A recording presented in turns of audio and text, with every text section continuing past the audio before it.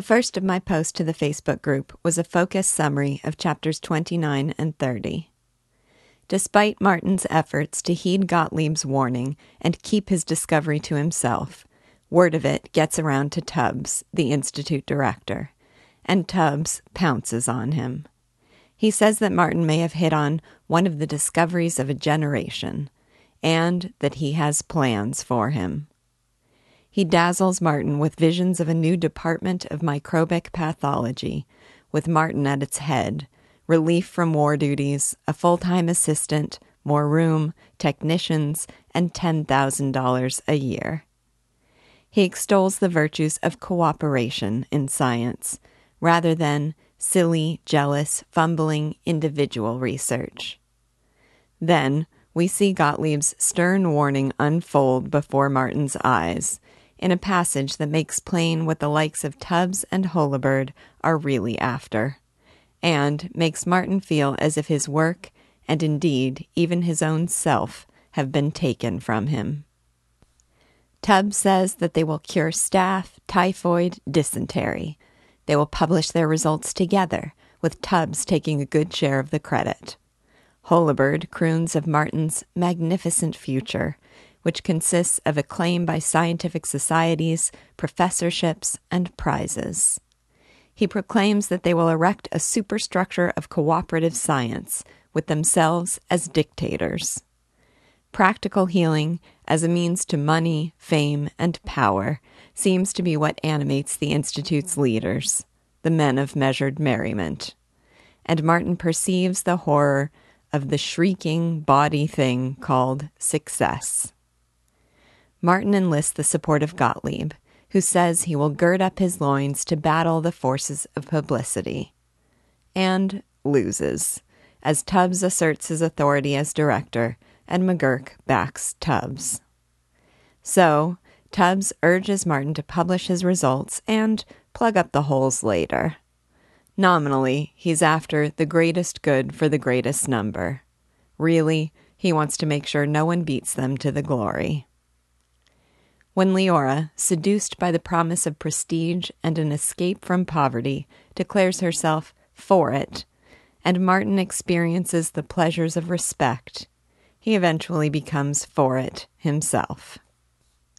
One of those apparent pleasures is finding himself the guest of honor in the cathedral-like home of Capitola McGurk, with an array of persons of importance in attendance. At the dinner, Capitola leans toward him in all her splendor to ask about his wonderful new scientific discoveries. But when he begins to answer her in scientific terms, she abruptly loses interest. She's not really interested in the science stuff. She prefers language that validates her self-image as a great white uplifter. Martin is faced again with the reality that it will be hard to keep up this twittering, a term I'm especially fond of, given the present hazards of social media, to capture superficial chatter. The next morning, Gottlieb brings him bad news. Someone at the Pasteur Institute has indeed beaten him to publication of the discovery of bacteriophage. Martin mourns his evaporated success, and though it is a sin against his religion, Gottlieb sympathizes. Then Martin scolds himself for his self-pity, comes out of his trance, and starts planning his next experiments with phage. For the following year, Martin toils at those experiments and resumes his evening studies. Then, one day, Tubbs comes to him to say he's been thinking that it is time Martin gave up his fundamental research and engaged in practical healing. Fearful of being fired and concealing his abandonment from Gottlieb, Martin turns his attentions to phage-produced immunity. He makes progress, but Tubbs doesn't stick around to see it. He leaves McGurk for a job with more power and twice the salary. This leaves open the question of who will be the next director. Factions form within the Institute, while eager candidates descend on it from without. A rumor circulates that Gottlieb's arch-nemesis Dean Silva has been appointed. And then, in a startling twist of fate, the board chooses Gottlieb himself. Martin is sure he will refuse, but Gottlieb accepts the position, voicing dubious reasons for the decision, including the fact that it will mean he has one-upped his rival. We, the readers, probably share a little of Terry Wickett's cynicism when his response is to mutter to himself in Latin, "Rest in peace." Gottlieb has his moment of acclaim and honor before, under his leadership, the Institute becomes a shambles. Gottlieb quickly learns that it is impossible to confine his directorship work to an hour a day as he had planned. He is consumed by conferences, phone calls, dinner parties, and papers urgently requiring his signature. He is not benevolent enough to keep peace among the colleagues, not assertive enough to send away all the hopeful healers, and not patient enough to be polite to the important people. Martin is stunned by the realization that Tubbs's fussy unimaginativeness had made him a good director, while Gottlieb's genius makes him a feeble tyrant. Sundelius comes to take up one of the guest laboratories at McGurk. Sundelius admires Gottlieb's courage and anti-commercialism. Gottlieb resents Sundelius's bounding optimism and overall bigness. Martin begins experimenting with the use of phage to prevent and cure plague. He has some success and publishes a cautious paper on phage in plague that is commended by Gottlieb and mentioned in numerous scientific journals. Meanwhile, Martin continues his quest for the fundamental nature of all phage. Sundelius, once Martin's master, becomes his slave. Without concern for power or credit, he works in cheerful silence as Martin's assistant on this effort to conquer his enemy, plague. The second of my posts was called Heaven Save Us from the Humanitarians. In recent chapters, we've seen repeated reference by Gottlieb or Martin to the damage done by the sentimentalists and professional optimists. These are people who think in fuzzily heartwarming buzzwords and who are concerned more with their own identity as uplifters than with any real contribution to human well-being. They are do-gooders who in practice do, well, bad. This is another of Lewis's timelessly valuable insights, as he points out how easy it is to talk the talk of a humanitarian, and how hard it is to do something that sincerely benefits humanity. He makes the point that a devotion to science and truth that is cold, impersonal, and even antisocial can ultimately have the most warmly beneficent impact on society. This issue arises in Chapter 26, in Gottlieb's extemporaneous speech to Martin on the religion of the scientist. Quote, "He must be heartless. He lives in a cold, clear light. Yes, this is a funny thing, really. In private, he is not cold nor heartless, so much less cold than the professional optimists.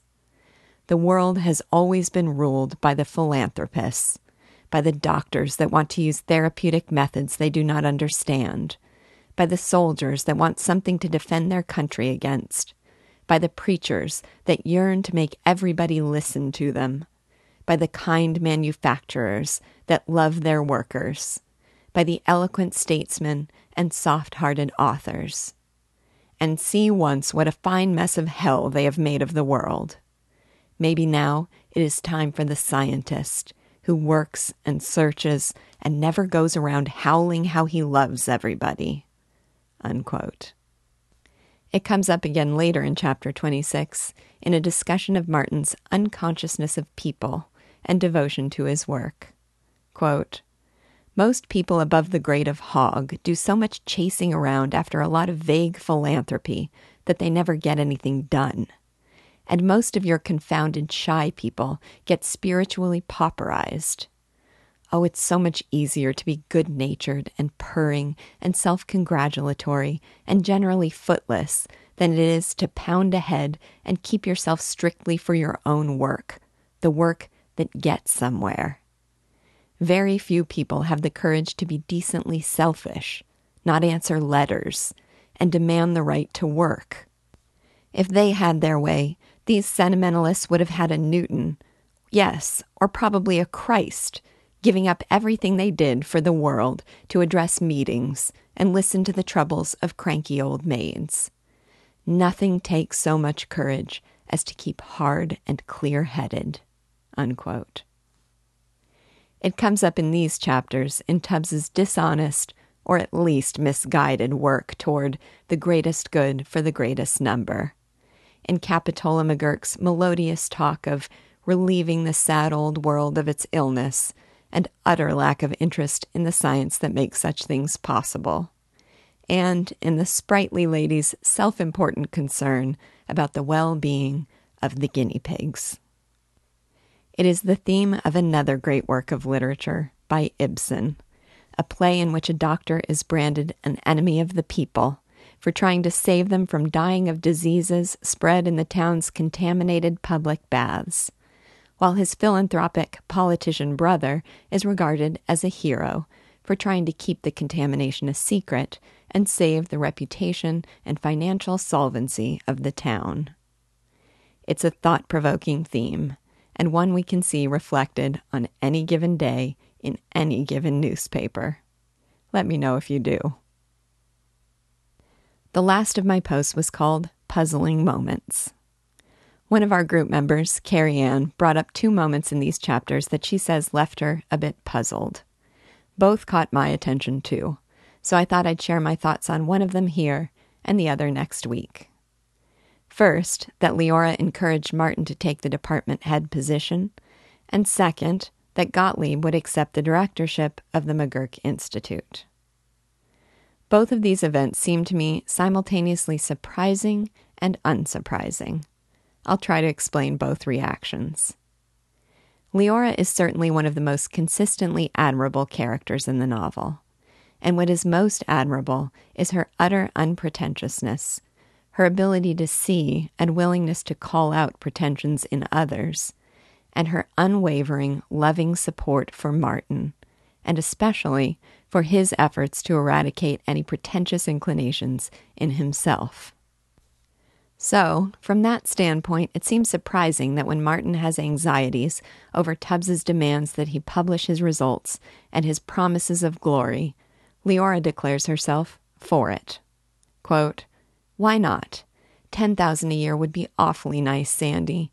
Gee, we've always been so poor, and you do like nice flats and things, and to boss your own department. And you could consult Dr. Gottlieb just the same. He's a department head, isn't he? And yet he keeps independent of Dr. Tubbs." Unquote. But here are some thoughts about why, to me, and maybe to you, it felt unsurprising. First, I think Sinclair Lewis is still leaving open this question about whether pure science and practicality are really, completely at odds. In this moment, I think it might actually strike Leora and Martin as plausible that they can have their religion of the scientist and a high salary too. Of course, the plausibility of this idea is, as always, quickly shattered, this time by Martin's first dinner at the McGurks. The compatibility or incompatibility of science and worldly success is one he just visits and revisits and visits again, each time with the feeling of maybe, and then a resounding no.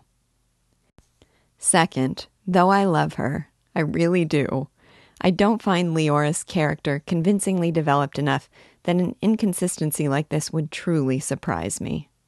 She's been one of the most remarkably constant characters, but stepping back, it's a little difficult for me to see a fundamental consistency in her soul.